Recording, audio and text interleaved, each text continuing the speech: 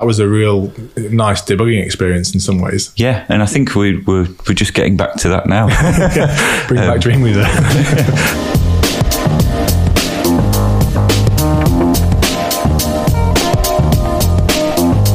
Hello, welcome to another episode of Off Script by Hey Radio. I'm James and I run an agency called Parallax. And I'm Josh and I run a consultancy called Stack. And today we're going to be talking about application performance.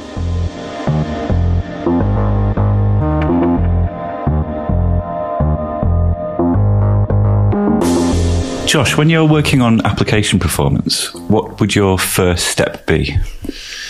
I think it would be to baseline where you are. So you need to get a good feeling for where you're at. You need to get that baseline to understand, your application's general performance, some of the things that you can improve before starting any further. I think you need to know where your starting point is. Yeah, that makes sense.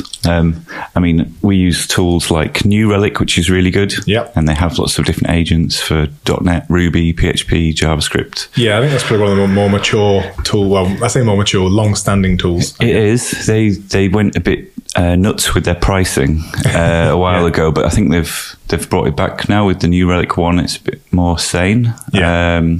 So you can run it on serverless, and it makes sense cost wise. Because they really went full enterprise, didn't they? They went crazy. It was per virtual CPU style pricing, and when you have lots of hosts, they were like, especially at a period where auto scaling and everything was rather popular. It wasn't ideal especially for startups that were trying to be a bit leaner. Yeah, that's it. There are some alternatives. Atatus are pretty good. They're not as well known, but they have a similar sort of setup. And on the PHP side, we think Blackfire.io is absolute magic. Right. So you have a little browser plugin, and you can visit the page in your application. So you might be logged in. On like localhost or either on localhost, or we have it running in QA as well. Right.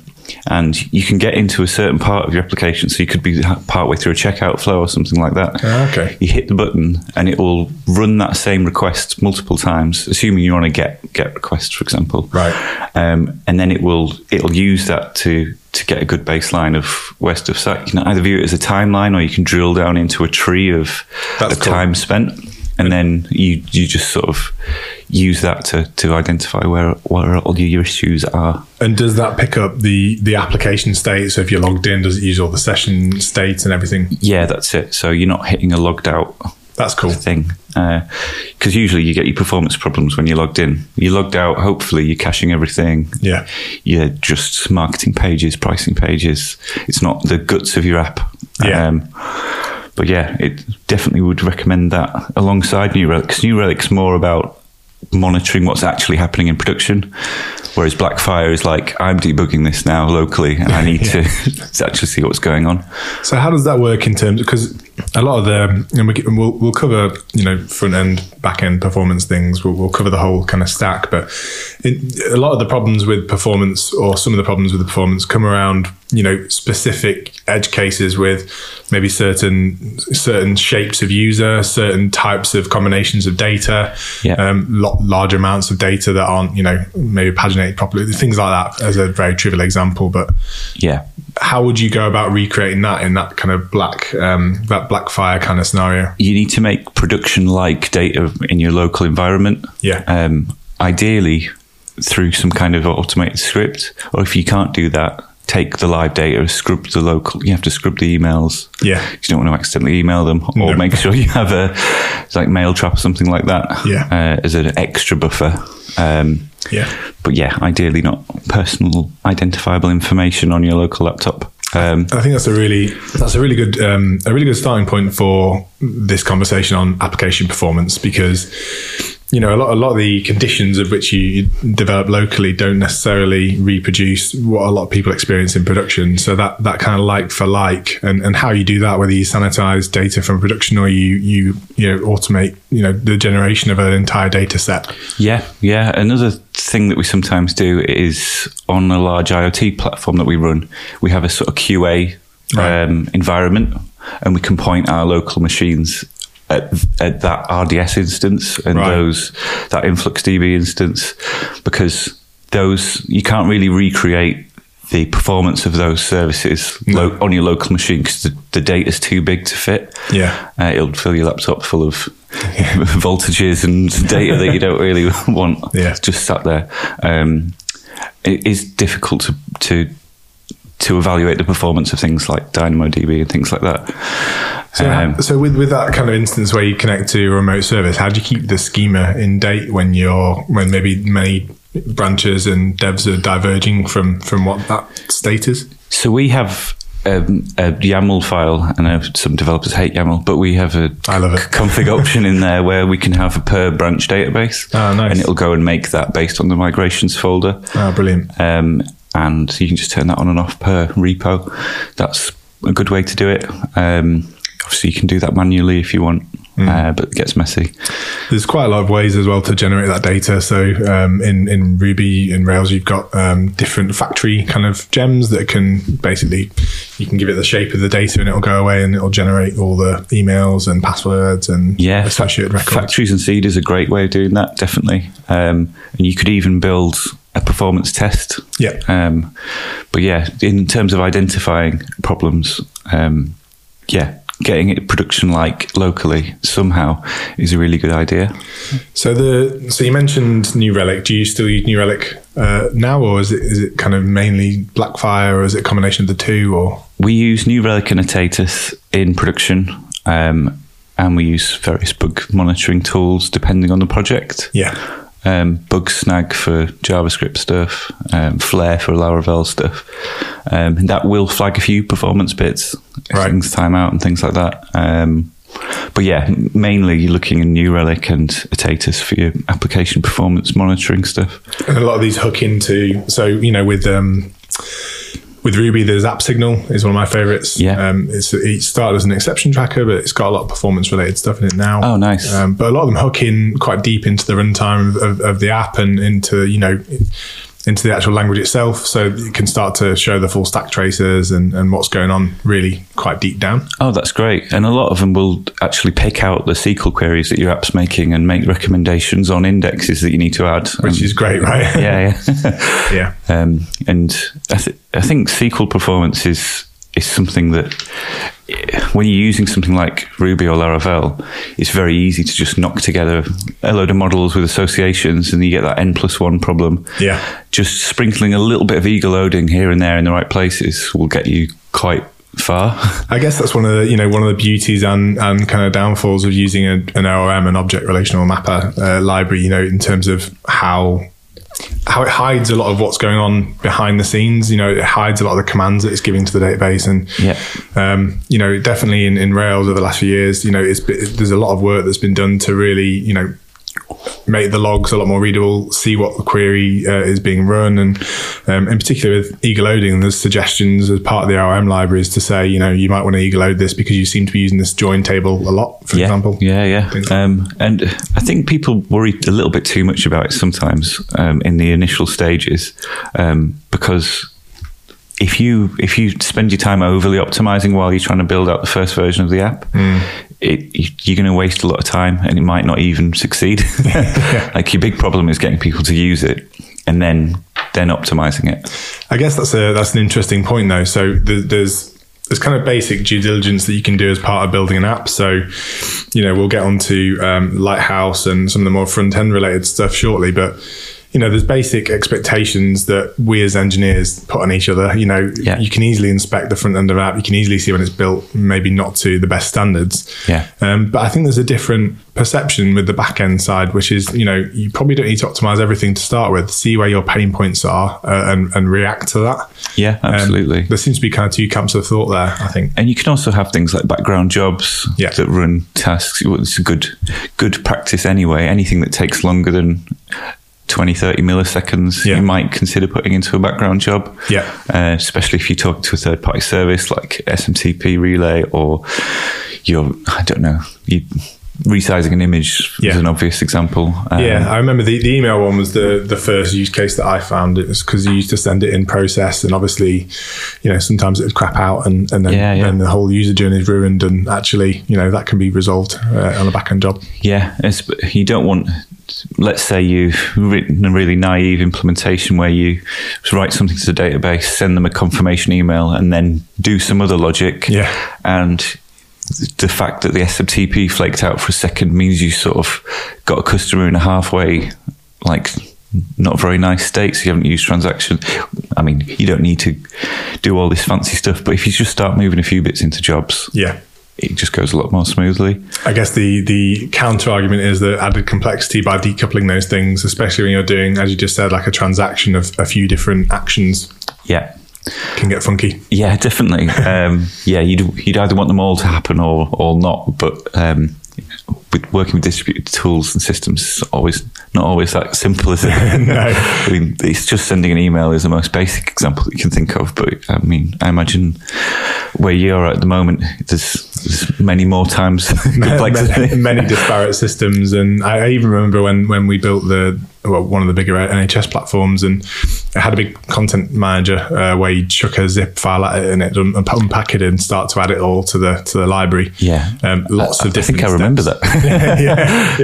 yeah. I mean, if you do remember it, it might be because you're slightly wounded by it. But it's obviously many complex steps that all are quite linear in their sequence. You unpack it, you add each item to the database, and you do a few more things. That sort of stuff makes for interesting coding. Yeah, definitely. And how do you monitor performance of that as well? Yeah.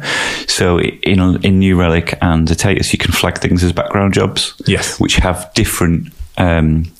They call it Abdex criteria. So Abdex is a score that you use to sort of rate how performant your app is. Yeah. Like 0.9 and above is good, but it's a really good way of figuring out if your application performance is dipping, and you don't want to include background long-running tasks in that metric because users don't see it, so they don't care.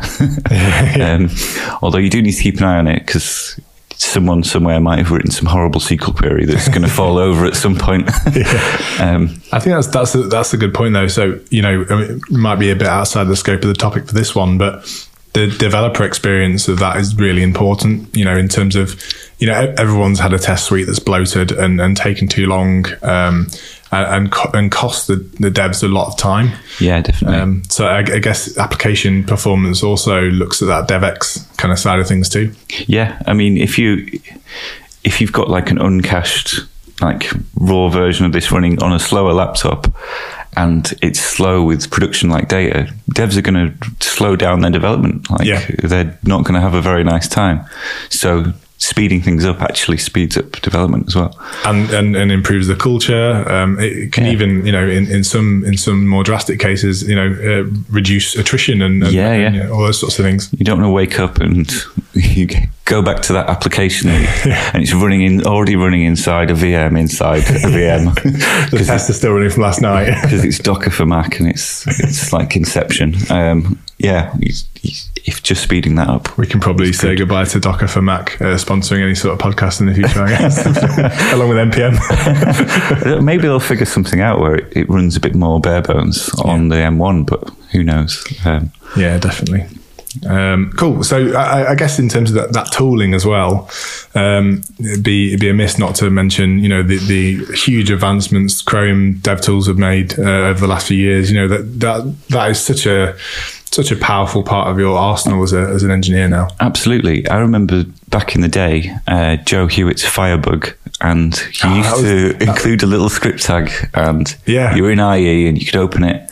That was a game changer. It was. Yeah. That's where console.log came from. Yeah. And that's my early how is this actually working debugging experience. It wasn't just an alert box. That was a lifeline as well. If you in what was a black box at the time, that was such a lifeline as an engineer or dev just to go, oh my god, I can actually see what's happening. Yeah, and that was sort of the birth of developer tools in browser, I think. Yeah. I mean, I know Dreamweaver used to have some rudimentary stuff, and obviously the WYSIWYG thing, but you couldn't really see what was going on in the JS engine. That was an IDE browser, wasn't it? So yeah, it wasn't really a true representation of what your users were getting. I think they had some horrible Trident thing where it's sort of IE but with their own bits in it. It was ahead of its, Dreamweaver in general I think was a bit ahead of its time, but or not ahead of its time, but it definitely defined an era. But I think the way that interacted with the browser was quite ahead of its time. That was a real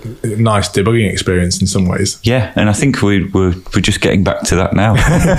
Bring back Dreamweaver. But in a much nicer way. And yeah, as soon as you could actually add timing commands to, I mean, that was the most basic thing. You could actually do a start and stop, and you do micro time commands and really basic sort of how long did this bit take between this and the callback. That was my first sort of experience in debugging JavaScript. So obviously with JSPDF, which is still ticking along, that had some performance issues quite early on because we were doing really daft stuff in IE6, like where we were trying to create massive binary files in a creaking JavaScript engine. So yeah, that was fun. But these days it's so much nicer with Chrome DevTools. You've got Lighthouse, obviously, which you can run really nicely on your local machine, but I find it quite hit and miss to what score you get, because your machine might be doing something in the background. You've got Xcode open, you're running it on someone else's laptop. You've got your database full of production data. Whereas if you use web.dev, which is Google's online version of that, they run it in a consistent container for you for free, and then you can actually share the results. Which is brilliant, right? And because it's a consistent metric, you can see if you've actually improved or not. So would you plug any of that into, any sort of part of CI process? Can you plug it in that way, or is it more you'd use a library as part of that? I haven't heard of it being plugged in, but I imagine you could. Obviously, the common one is web page test, isn't it? Yes. Which I think we know some people that work there, but yeah, they were the go-to, weren't they? And I think it's actually really flexible in terms of you can actually ship your own performance tests to them and they'll run them for you, and they can run from different regions. Right. That's like the daddy version, isn't it? The grown-up version of it. Yeah. I think that's, plugging things into your automation setup is a huge part of making sure it sticks as well. So I know we've kind of mentioned this a little bit in the past, but reducing that friction from a dev point of view to make sure that you stick to it. So, having dashboards of Lighthouse metrics and, APM tool metrics there to show when you deviate from an acceptable level is a huge part of team culture, I think, too. Yeah, absolutely. I think, once you've identified these problems, you need to surface them often and actually monitor the difference between them. And then you can get on to actually fixing some of these issues. Once you've got this good baseline, you've tested it in web.dev or whatever tools, you've got your application performance monitoring set up. You know what's on fire and what isn't. You can start then planning out, right, what do we attack? And it is diminishing returns. You might find that you can spend a few days on the front end performance, and then you hit a roadblock where you're just I've spent another hour and I've only shaved off a millisecond. There's a point where you can just stop. But you can do things like you've obviously got all the next gen image formats. So a quick way to do that would be use something like Cloudinary. Obviously be mindful of cost because it can be quite spenny. And obviously defer lazy loading, things like that. Yeah, I think that the kind of image format journey on the web has been a really interesting one. I remember when we started doing these events in 2013, there was Dom and Ed, who created Resource It, which was a really, at the time, a completely game-changing service to on the fly, convert and crop and resize and optimize images. Yeah, which got bought by Fastly, so I should really be plugging Fastly here. Fastly have an amazing image resizing service. We are open to sponsorship if you're interested. But yeah, so I think that was a really interesting point where, with very little effort from the engineering side, you could then get an optimized set of images for not just for desktop. It was we could optimize for devices and all sorts. The reason you should give that to someone else to do is because it is way more complex than you think it is. Yeah, and you need to generate so many different variants because each browser supports different things. Different versions of browsers support different things, and also just maintaining those formats and how do you expire them. And we should get Dom and Ed on really to have a but yeah, I imagine it is quite a complex problem. Mine's greater than ours working on this. Yeah, definitely. But yes, please carry on. But from my point of view, put script in, image go small. And that's how you want it to be, really. And that's the thing as well. Obviously, you do have costs to bear in mind, but there's absolutely no shame from using services like that can help you get something to market quicker and probably solve problems a lot better than, it's like the crypto conversation we had in the last podcast. Yeah. Probably just don't touch it, just use a service or a library for it. Yeah, and they'll keep it updated and keep improving it for you, so you don't have to keep up with the latest and greatest. Yeah. And you can put all this image resize stuff in your Webpack or whatever pipeline, but it really, really whizzes up the fans on my computer. And it seems to be like, I don't know if you find this when you jump on random projects, but it feels like you're just always compressing images. If it does get, it's like the cache always never really works properly, maybe. Or maybe I'm doing something wrong. Well, I think most of them under the hood just use ImageMagick on your system, and that's probably why the fans are spinning. But yeah. So there's a conversation going on at the moment around, we got into the habit of compressing everything into a single bundle, and then the bundles got quite large with a lot of JavaScript, a lot of other libraries, and now there's a conversation going on. Well, a lot of the technologies have kind of progressed a bit since then. Loading multiple files at the same time is now a lot more efficient. Where's your head at with that? Yeah, so we were meant to get the improvements with HTTP2, but it didn't really work in the end, did it? No. So it's Quick QUIC, which is baked into Google Chrome for quite a while, and they were using it. It's basically HTTP over UDP. Right. So UDP is where you send a packet and you don't necessarily need a response. Yeah. So at the application level, it figures out redelivery and actually figuring out the size of packets and how often they're sent and things like that. So the application can control all that, which is loads faster than the TCP stack, basically. I mean, I don't understand how it works, just that I know enough to be dangerous, but I think it's really clever. I guess the end goal for the web is to make it as simple as possible to just load files as if they were just files when you need them, rather than everything all bundled up. So we're going to have to actually start undoing some of the best practices we learned, similar as we did with CSS, with CSS and Garden, and put semantic classes on everything. I'm going to get some hate for those comments because I don't think everyone's on board with Tailwind CSS yet, but there's been some Twitter fire.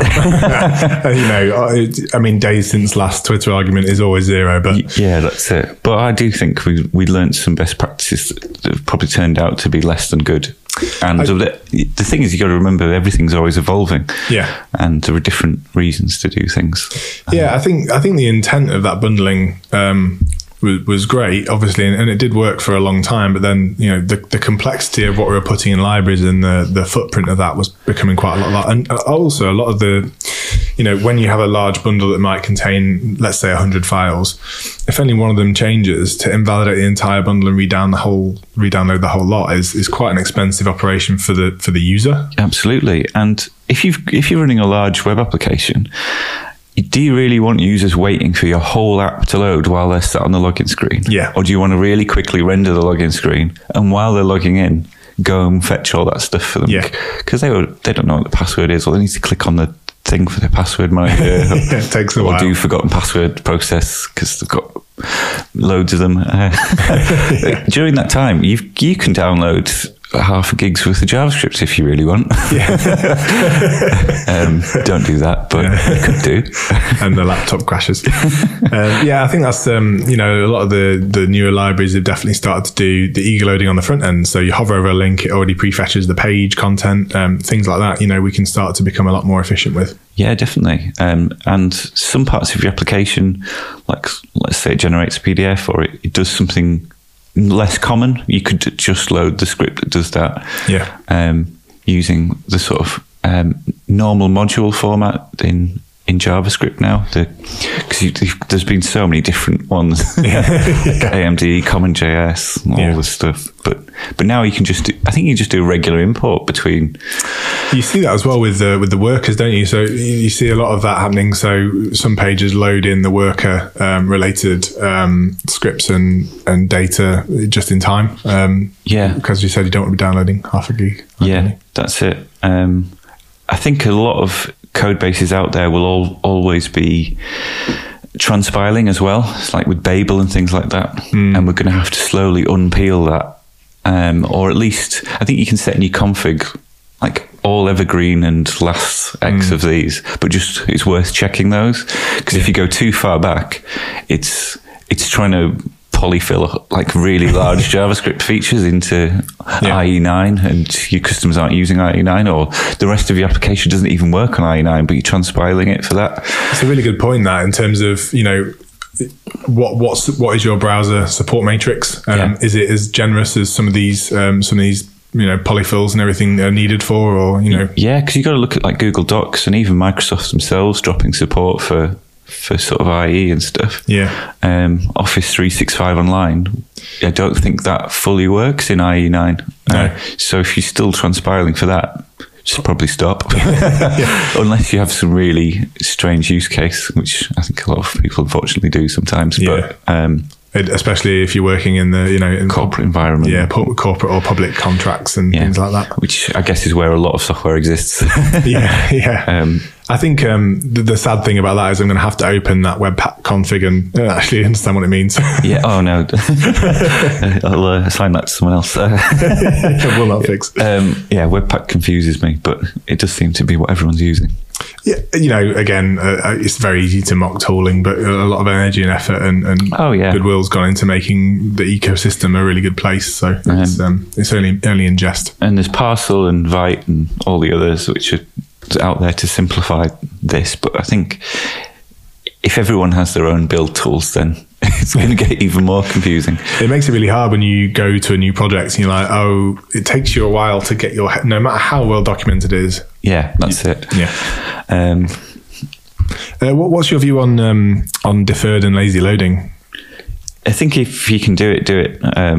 Some third-party scripts break when you do it.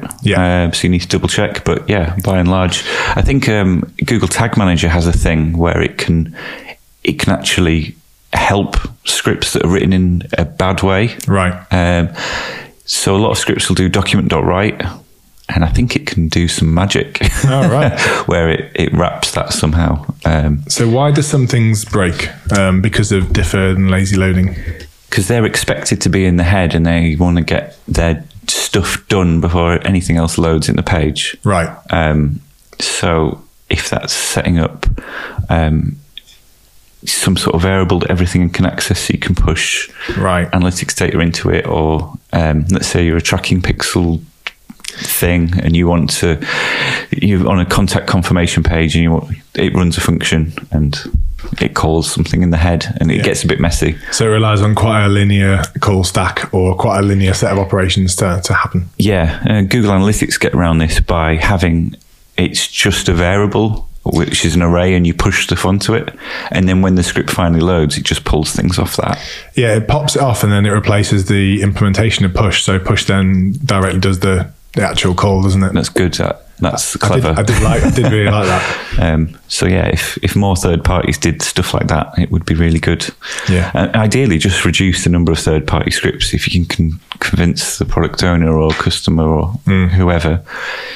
You don't necessarily want to put 3 different kinds of tracking and add stuff, and because it does really slow down the page. It really does. I've started to take because I think as well with some of the analytics stuff, obviously analytics are important, and really understanding the metrics of your applications are really huge, as well as especially when you're looking at like user journeys and tracking what people are doing. But there's also a negative side to that, which is you probably shouldn't be doing that from a privacy point of view. Also, some of it's, or a lot of it, is actually vanity related. You just want to know how many people are visiting certain bits of content, and is it important? Are you using that data for good? No, absolutely. And I think some companies, I think you can do it in Segment and others, you can actually do server-side tracking. Yeah. So how many visitors you've got and where they're going, you can track that from the server end, and then you don't have to put cookies on people's computers and follow them around the internet. Yeah, I think Netlify and quite a few others have implemented all the server-side stuff. You just switch it on.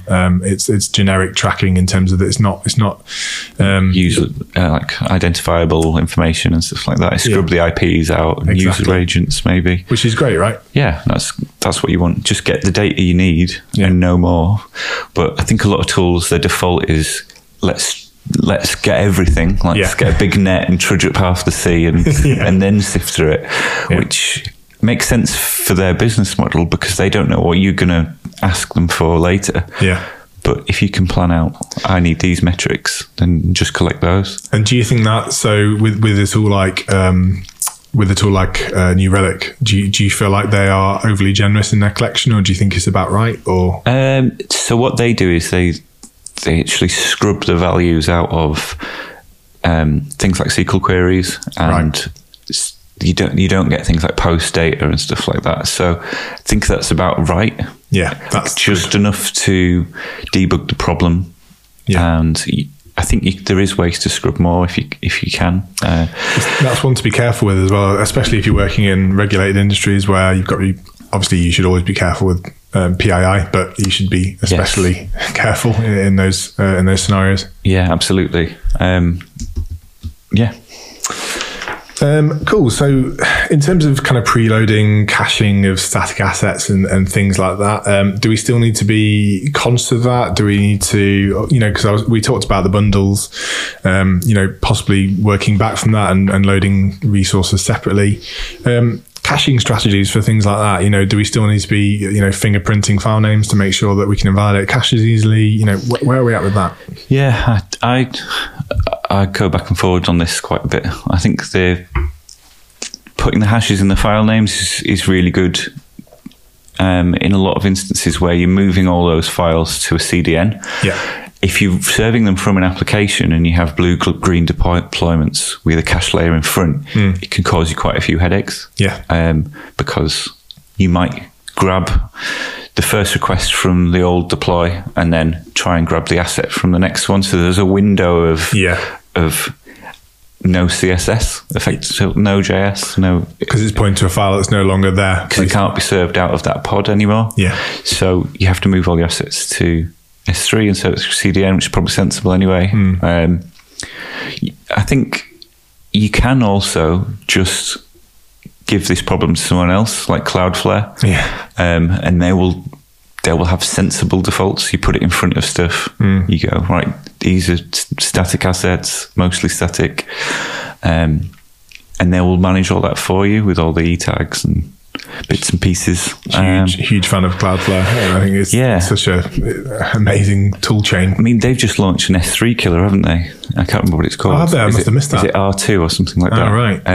But it looks absolutely amazing because they've found a way to incrementally roll it out, so you can put it in front of your S3 bucket and it'll go there first, and if it doesn't exist, it'll fetch it from S3 and bring it into the Cloudflare once and then keep it there forever. Because the thing about S3 is the cost out of S3 is extraordinary, and I think Cloudflare it's so much cheaper. It's an absolute game changer, really. That's really clever of them in terms of a migration strategy as well, because it just kind of works when the requests hit 0 on S3. That's it. And their API is S3 compatible, so you can plug your existing app into it and write directly there if you want to. I do wonder whether we're going to be moving more towards a world of really compatible services regardless of the vendor. So you see a lot of that with with document databases, like Mongo compatible layer, that sort of thing. Yeah. I mean, it makes sense because if the API is pretty good, and loads of stuff uses it, the thing is, I reckon S3 have added so many features over the years. If you've ended up using some of those, you might struggle a bit, which I guess is why Cloudflare have gone down this. You could use both route, and they rarely deprecate anything. So yeah. But I think definitely look at Cloudflare. You can switch on some magic switches in there, and it'll make stuff faster. I think the defaults are, as you said, quite good. Speaking of resource it earlier, we used Cloudflare for some of the Lad Bible content. Oh, right, So for some of the video content, automatic resizing and scaling based on devices and of videos. So you'd have a single submission file and it'd do a lot of the cropping and everything for you. Oh, amazing. Cloudflare's service for that is super, super good, super fast. Amazing. Fastly also have a really cool feature called stale while revalidate, but implemented at the CDN level. So when people visit your site, you will always get one out of cache until that cache expires. And what you'll often see is that'll be implemented as one long, slow request for that one user, and they'll get unlucky, or those users that back up into that time frame. Whereas what this does is it'll still serve them a stale one, but in the background it'll go get a fresh copy. Yeah, that's great. And then update the cache, so no one ever gets a slow request. And it also hides downtime for static pages. Your app, if people logged into your app, obviously they'll know, but it's stale while revalidate is really, really clever. It's that kind of same mindset as the out of processing, I guess. I love that kind of pattern, especially when it comes to kind of application performance. Yeah, definitely.